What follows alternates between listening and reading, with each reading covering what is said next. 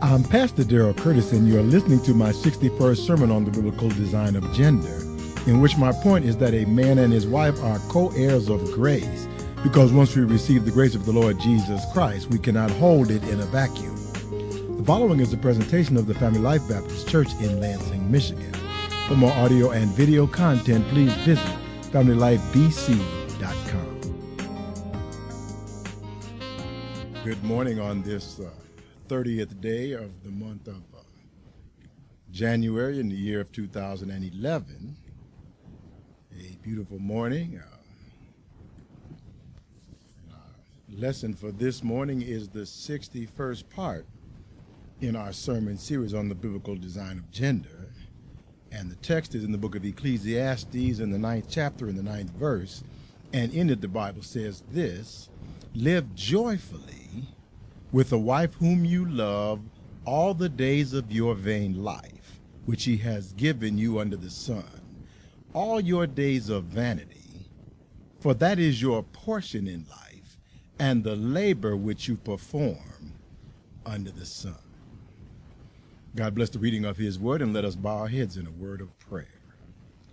Gracious God, our Father, we thank you afresh for the total sufficiency of Jesus Christ, for the perfect teaching ministry of your blessed Holy Spirit, and for his ability to explain your words.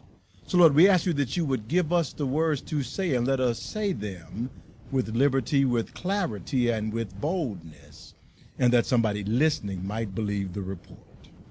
Thanking you in advance for all that you are going to do in the strong and perfect name of Jesus Christ our Lord, we pray. Thank you very much for listening to this message for today. And before we begin this, our next lesson, let us reiterate our reason for attending church. We attend church to obtain the mind of Christ, meaning to have the Bible illuminated in our minds so that we can clearly understand the principles that Jesus taught and base our daily personal decisions on those principles. We come to church because we want to be obedient to the Bible, which is the doctrine of Jesus Christ, in an informed, insightful, and intelligent manner. And our takeaway point in this series on the biblical design of gender is that God has designed man as the cooperative coalition of husband and wife so that man can successfully achieve the objective that God has given us to exercise dominion over the earth, developing wisdom and knowledge in preparation for further responsibility in our eternal life. Now, in our last few lessons, we have been looking at the thinking of Solomon, the son of David, the king of Israel after him, and the wisest man who ever lived, because of his application to God for the gift of wisdom, which God granted Solomon in 1 Kings chapter 3, verse 11 and 12, which said, "Then God said to Solomon, because you have asked this thing, that is wisdom, and have not asked long life for yourself, nor asked riches for yourself, nor asked the life of your enemies, but have asked for yourself understanding to discern justice, behold, I have done according to your words. See, I have given you a wise and understanding heart, so that there has not been anyone like you before you, nor shall any like you arise after you." And then Solomon showed his wisdom to all Israel. 1 Kings 4:30-34 records, "Thus Solomon's wisdom excelled the wisdom of all the men in the east and all the wisdom of Egypt. For he was wiser than all men, and his fame was in all the surrounding nations. He spoke 3,000 proverbs, and his songs were 1,005, and men of all nations from all the kings of the earth who had heard of his wisdom came to hear the wisdom of Solomon." But as Solomon exercised his wisdom to understand the meaning of life, Solomon quickly came to an inescapable conclusion and transmitted it to us as he wrote that which we know as the book of Ecclesiastes. And in the first 4 verses of that book, Solomon tells us the words of the preacher, the son of David, king in Jerusalem: "Vanity of vanities, Says the preacher, vanity of vanities, all is vanity. What profit has a man from all his labor in which he toils under the sun?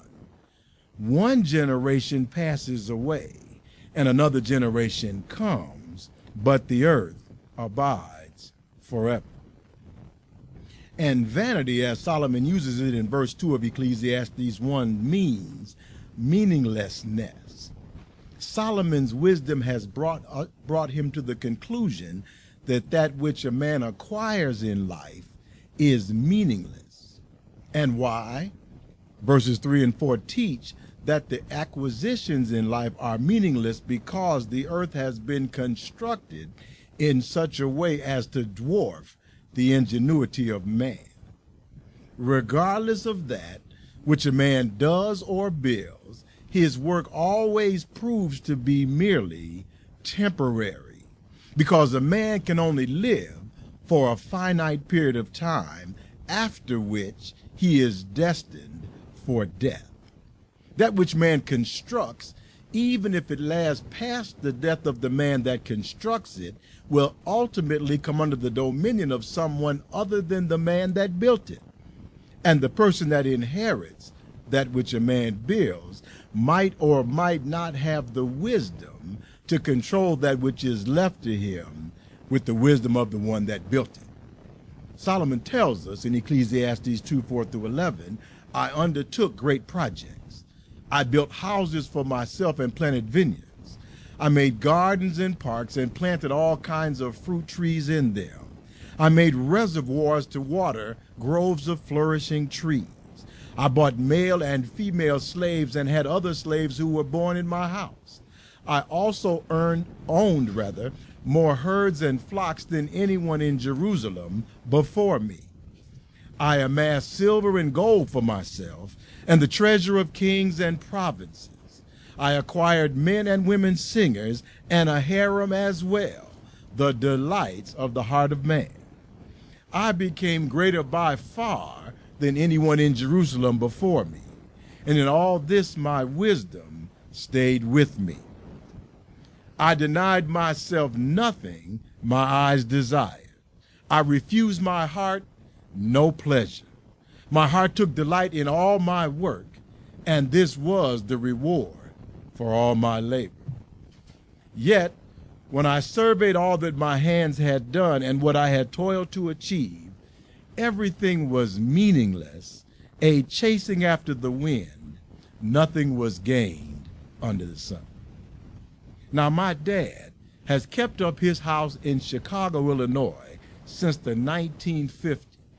He keeps the grass mowed, the snow shoveled, and paints the house every 2 years.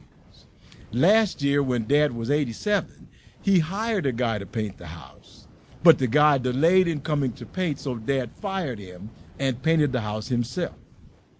But my brother has a house near South Bend, Indiana, and I have a house here in Lansing. And it is an excellent possibility that when my father hears the steady march of the chariot wheels from the sky and goes home to meet the Lord and reunite with my mom, that my brother and I will sell the house that Dad has been maintaining for over 60 years. And what will the next owner do? Will he maintain the house like Dad did? Or will he allow it to fall into disrepair? And how will I know that which he does? And even if I knew, what could I do about it? And why would I care? And that's what Solomon means about vanity or meaninglessness. One generation comes onto the scene, does that which they do, and moves off. The next generation may take up the mantle of the previous generation, or may decide to do something else altogether different. Solomon tells us of the final value of building his great city. In Ecclesiastes 2:18 through 23, I hated all the things I had toiled for under the sun, because I must leave them to the one who comes after me. And who knows whether he will be a wise man or a fool, yet he will have control over all the work which I have into which I have poured my effort and skill under the sun. This too is meaningless. So my heart began to despair over all my toilsome labor under the sun. For a man may do his work with wisdom, knowledge, and skill, and then he must leave all he owns to someone who has not worked for it. This too is meaningless and a great misfortune.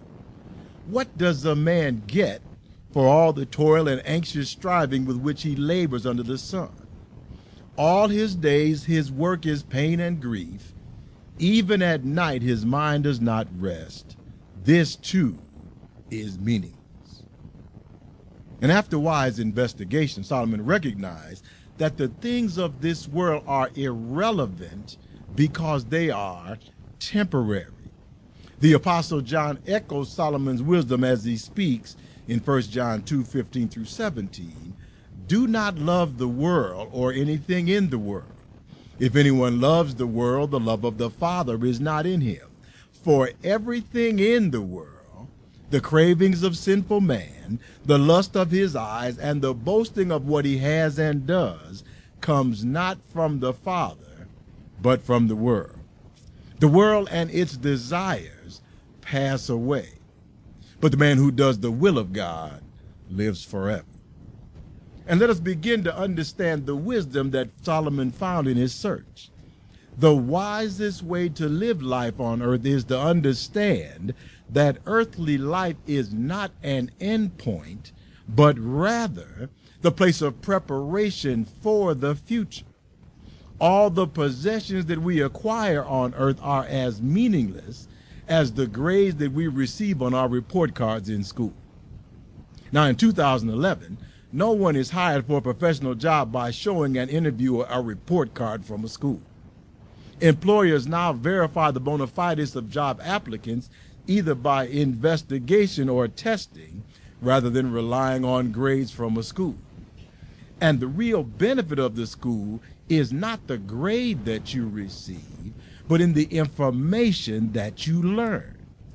Likewise, the real benefit of life is not the possessions that you amass, because those possessions, like school grades, are only relevant in the academic setting of life on earth.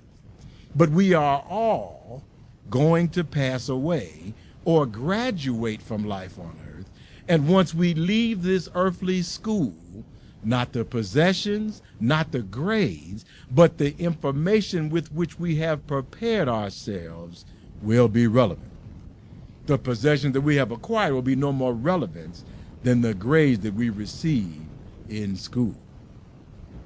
So that which will be relevant, as we say in the beginning of our sermon each week, is that God has designed man as the cooperative coalition of husband and wife so that man can successfully achieve the objective that God has given us to exercise dominion over the earth, developing wisdom and knowledge in preparation for further responsibility in our eternal life.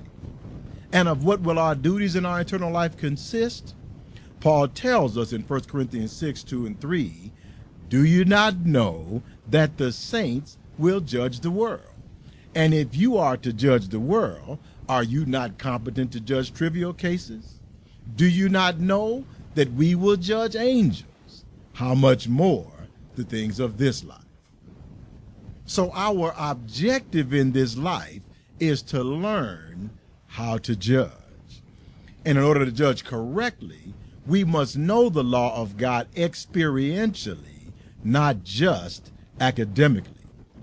So Solomon goes on to tell us that how we deal with amassing possessions is one of the exercises that God gives us.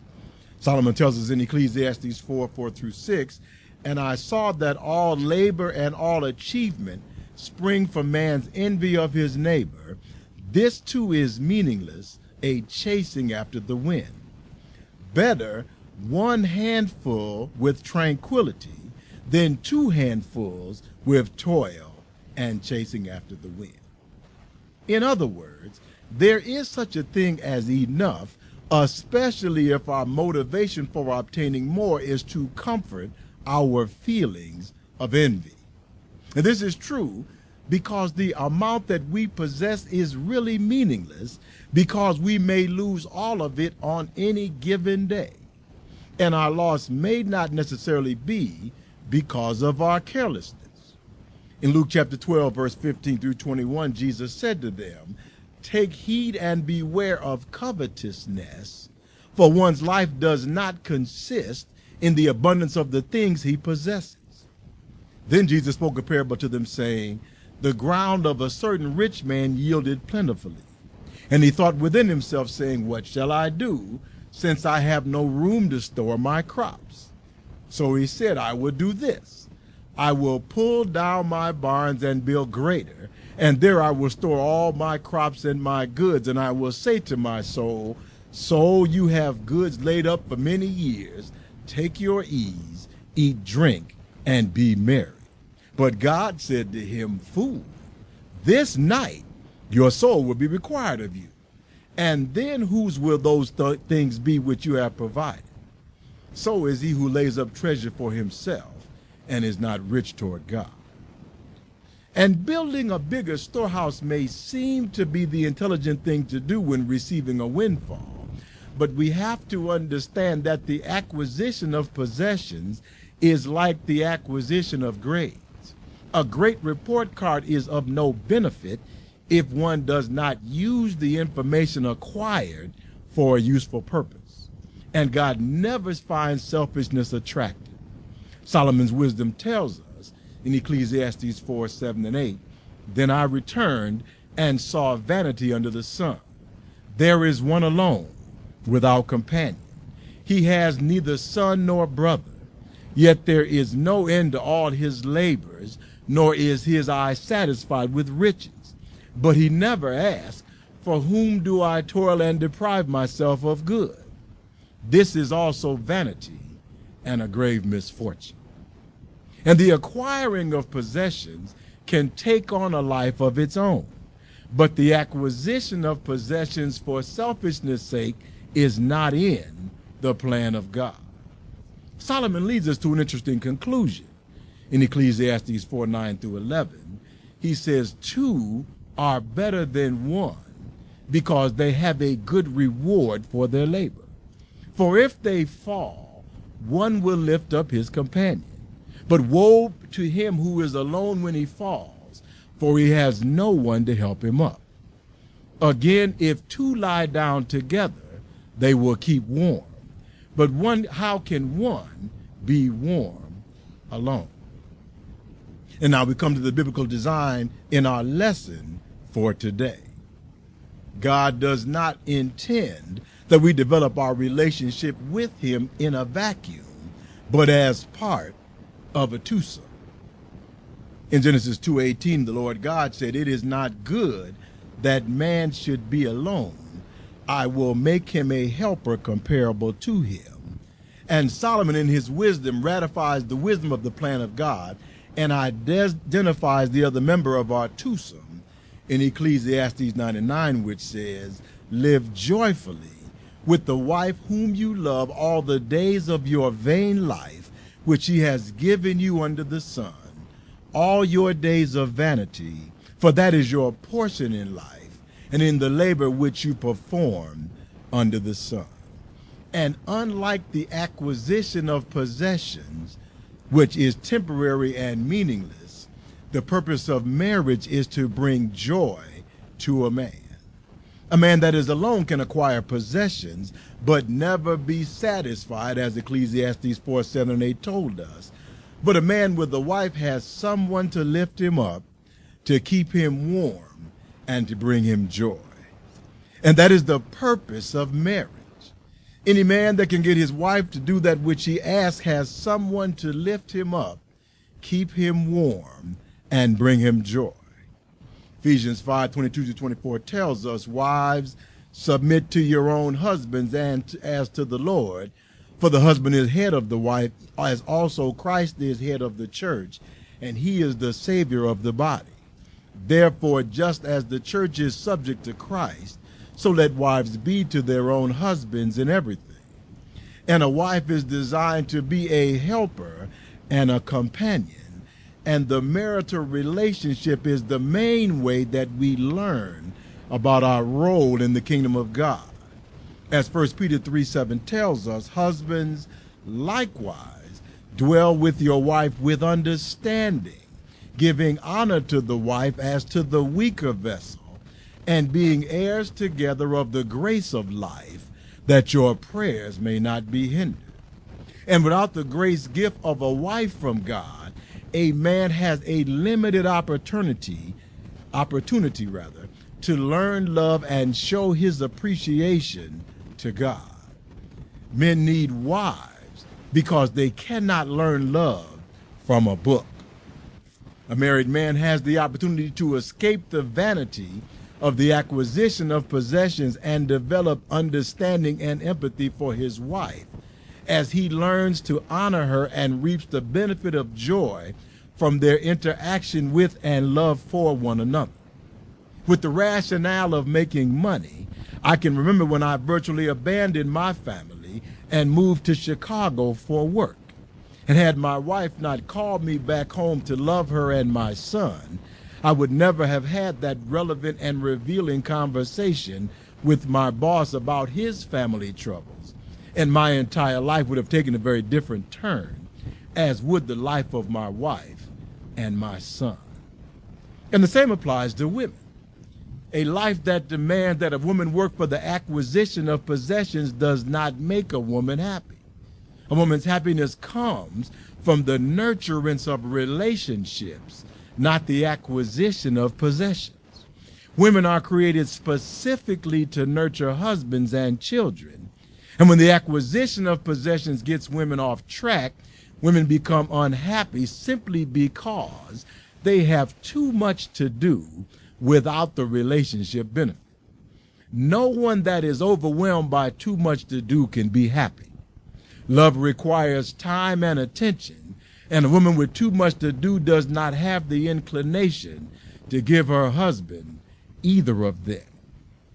Now, some, like the thief on the cross, may receive grace individually, but in God's design, grace is not an individual gift because grace is a function of love. We have the grace of the Lord Jesus Christ because of his love for us. 2 Thessalonians 2:16 and 17 tells us, now may our Lord Jesus Christ himself and our God and Father, who has loved us and given us an everlasting consolation and good hope by grace, comfort your hearts and establish you in every good word and work. A man and his wife are co-heirs of grace, because once we receive the grace of the Lord Jesus Christ, we cannot hold it in a vacuum, even as Jesus instructs us in John 13:34 and 35, a new commandment I give to you, that you love one another. As I have loved you, that you also love one another. By this all will know that you are my disciples, if you have love for one another. And marriage is the laboratory in which the Lord Jesus Christ commands us to display this love. As Ephesians 5:25 describes to us, husbands, love your wives, just as Christ also loved the church and gave himself for her. And I hope that you can see the parallel between Ephesians 5:25 and John 13:34 and 35. Because our love in marriage is intended to parallel the love that Christ had for the church, which is far, far, far more important than possessions. Let me tell you a story about love and possessions, one that is set back in the 1800s, back in the days in which money was money. $1.87. That was all. And 60 cents of it was in pennies. Pennies saved 1 and 2 at a time by bulldozing the grocer and the vegetable man and the butcher until one's cheeks burned with the excessive frugality that such close dealing implied. 3 times Della counted it, crying. $1.87. And the next day would be Christmas. Della finished her cry and powdered her cheeks.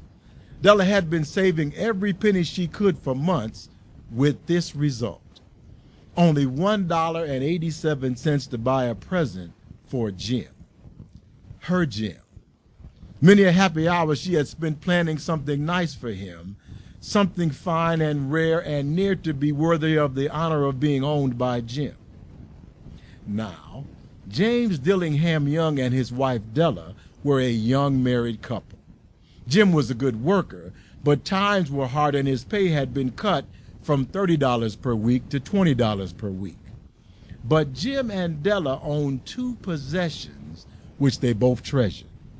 One was Della's hair, and the other was Jim's gold pocket watch that had been his father's and his grandfather's. And had the Queen of Sheba lived in the flat across the air shaft, Della would have let her hair hang down the window to dry just to make Her Majesty jealous.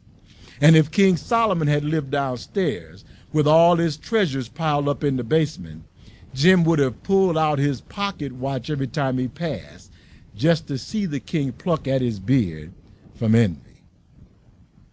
Della took down her hair, which fell rippling and shining like a cascade of brown waters. It reached below her knee and made itself almost a garment for her.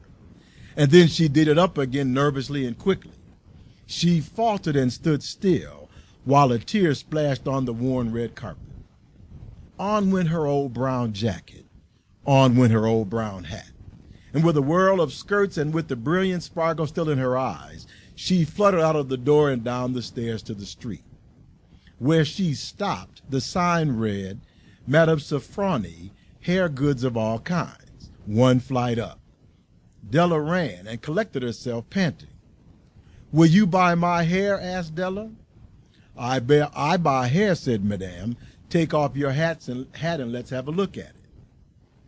Down rippled the brown cascade. $20, said Madame, lifting the mass of hair with a practiced hand. Give it to me quick, said Della. The next 2 hours flew by. Della ransacked the stores for Jim's present. She found it at last. It was a platinum watch chain, simple in design, properly proclaiming its value by substance alone, as all good things should do. It was even worthy of the watch. $21 they took from her for it, and she hurried home with the 87 cents. With that chain on his watch, Jim might find himself checking the time in any company. As grand as the watch was, Jim sometimes looked at it on the sly on account of the old leather strap that he used for a chain. When Della reached home, she got out her curling irons, lit the gas, and went to work repairing the ravages to her head made by generosity added to love. And within 40 minutes, her head was covered with tiny, close-lying curls that made her look like a schoolboy. She looked at her reflection in the mirror carefully and critically. If Jim doesn't kill me before he takes a second look at me, she said to herself, he'll say that I look like a Coney Island chorus girl. But what could I do with $1.87? At 7 o'clock, the coffee was made and the frying pan was on the back of the stove, hot and ready to cook the chops. Then she heard Jim on the first flight of steps. She had a habit of saying little silent prayers about the simplest everyday things, and now she whispered, "Please, God, make him think that I'm still pretty." The door opened, and Jim stepped in and closed it. Jim stopped inside the door, as immovable as a setter at the scent of quail. His eyes were fixed upon Della, and there was an expression in them that she could not read, and it terrified her. It was not anger, nor surprise, nor disapproval, nor horror, nor any of the sentiments for which he had been prepared. He simply stared at her fixedly with that peculiar blank expression on his face. Della wiggled off the table and went for him. "Jim, darling," she cried, "don't look at me that way. I had my hair cut off and sold because I couldn't have lived through Christmas without giving you a present. It'll grow out again. You won't mind, will you? I just had to do it. My hair grows awfully fast." Say Merry Christmas, Jim, and be happy. You don't know what a beautiful gift I've got for you. You've cut off your hair? Asked Jim laboriously, as if he could not comprehend the fact even after the hardest mental labor. Cut it off and sold it, said Della. Don't you like me just as well anyhow? I'm me without my hair, ain't I? You say your hair is gone? He said, sounding almost like an idiot. You needn't look for it, said Della. It's sold, I tell you, sold and gone too. It's Christmas Eve, boy. Be good to me, for it went to you. Maybe the hairs of my head were numbered, she went on with sudden serious sweetness, but nobody could ever count my love for you. Shall I put the chops on, Jim? Jim suddenly seemed to awaken. He threw a package from his overcoat pocket onto the table. Don't make any mistake about me, Dell, he said. I don't think there's anything in the way of a haircut or a shave or a shampoo that could make me like my girl any less. But if you'll unwrap that package, you may see why you had me going at first for a while. Nimble fingers tore through the stringing paper, and then an ecstatic scream of joy, and then, alas, a quick feminine change to hysterical tears and wails, necessitating the immediate employment of all the comforting powers of the lord of the flat, for there lay the combs, the set of ornamental hair combs, side and back, that Della had worshipped long in a Broadway window. Beautiful combs, pure tortoise shell with jewel rims, just the shade to wear in the beautifully vanished hair. They were expensive combs, she knew, and her heart had simply craved and yearned over them without the least hope of possession. And now they were hers, but the tresses that she had in which to wear the combs were gone. She hugged the combs to her bosom, and finally she was able to look up with tears and a smile and say, "My hair grows so fast, Jim." And then Della leaped up and cried, "Oh!" Jim had not yet seen his beautiful present. She held it out to him eagerly upon her open palm. The dull, precious metal seemed to flash with a reflection of her bright and ardent spirit. "Isn't it a dandy, Jim?" Della cried excitedly. "I hunted all over town to find it. You'll have to look at the time 100 times a day now. Give me your watch. I want to see how it looks on it." Instead of obeying, Jim tumbled down on the couch and put his hands under the back of his head and smiled. "Dale," Jim said, "let's put our Christmas presents away and keep them for a while. They're too nice to use just at present. I sold the watch to get the money to buy your combs. And now suppose you put the chops on." When someone truly loves you, possessions don't matter. They are willing to give up that which is most precious to them as a gift to you. For example, John 3:16 and 17 records, "For God so loved the world that he gave his only begotten Son, that whoever believes in him should not perish, but have everlasting life. For God did not send his Son into the world to condemn the world, but that the world, through him, might be saved. And this is love." Romans chapter 5, verse 6-8 lets us know how great the love of God is. It says, "For when we were still without strength, in due time, Christ died for the ungodly. For scarcely for a righteous man will one die, yet perhaps for a good man someone would even dare to die. But God demonstrates his own love toward us in that while we were still sinners, Christ died for us." While we were yet sinners. God did not demand that we straighten up before the Lord Jesus Christ made his sacrifice. 1 John 4:10 tells us, "In this is love, not that we love God, but that he loved us and sent his Son to be the propitiation," meaning the sacrifice, "for our sins." So we were sinners, and we did not love God, but God still sent his Son to the cross to die for us, to make it possible for the Holy Spirit to come to us and shed the love of God abroad in our hearts. God loved us, sacrificed his Son for us, sent his Spirit to us, and then after all this, God asks us to do one thing. In 1 John 4:11, God says, through the pen of the Apostle John, "Beloved, if God so loved us, we ought also to love one another." Solomon teaches us that possessions are meaningless vanity because in the final analysis, possessions are temporary. Whatever we acquire in life, we will leave it here on the earth. And Jesus warns us to beware of covetousness, even as God called for the rich man's soul that night. Tomorrow is not promised to us. But our job as Christians is to learn to love one another. And the laboratory for love is in marriage. In our marriage ceremony, when we wed one another, we vow to God to love one another. And the wise Solomon tells us in Ecclesiastes 5:4-7, when you make a vow to God, do not delay to pay it. For he has no pleasure in fools. Pay what you have vowed. Better not to vow than to vow and not pay. Do not let your mouth cause your flesh to sin, nor say before the messenger of God that it was an error. Why should God be angry at your excuse and destroy the work of your hands?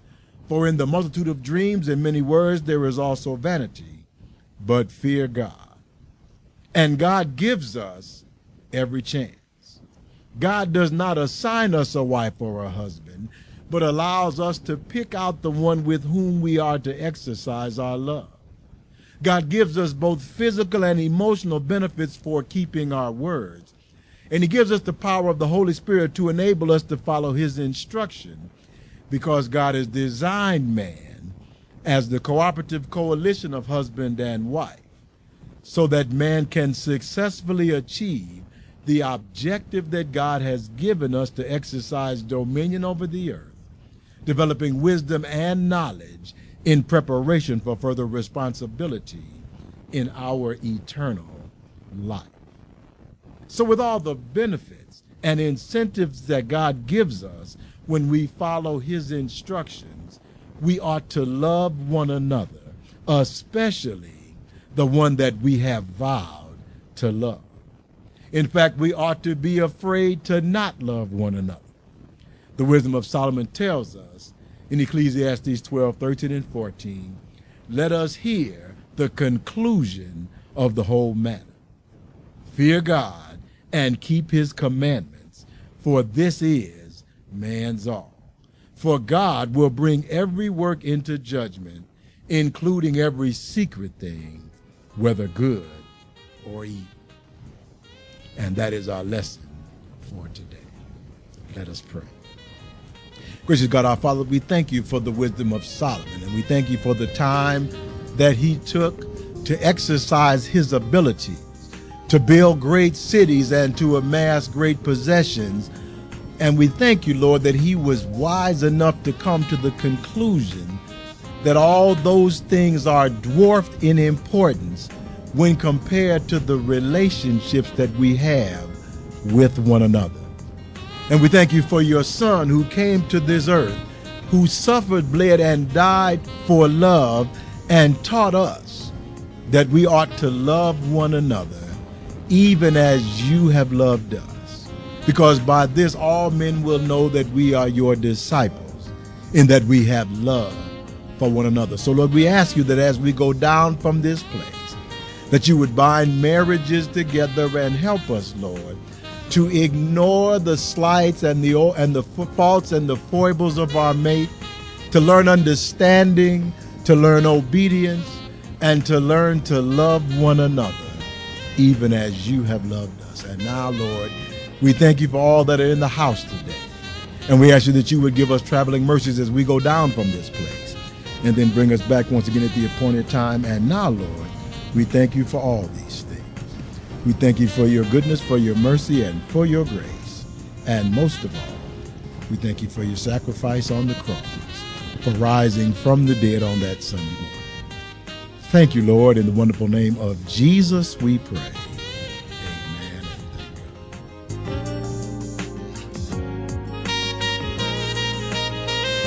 God. Thank you for listening. We hope you were blessed by this presentation. For more audio and video content, please visit FamilyLifeBC.com.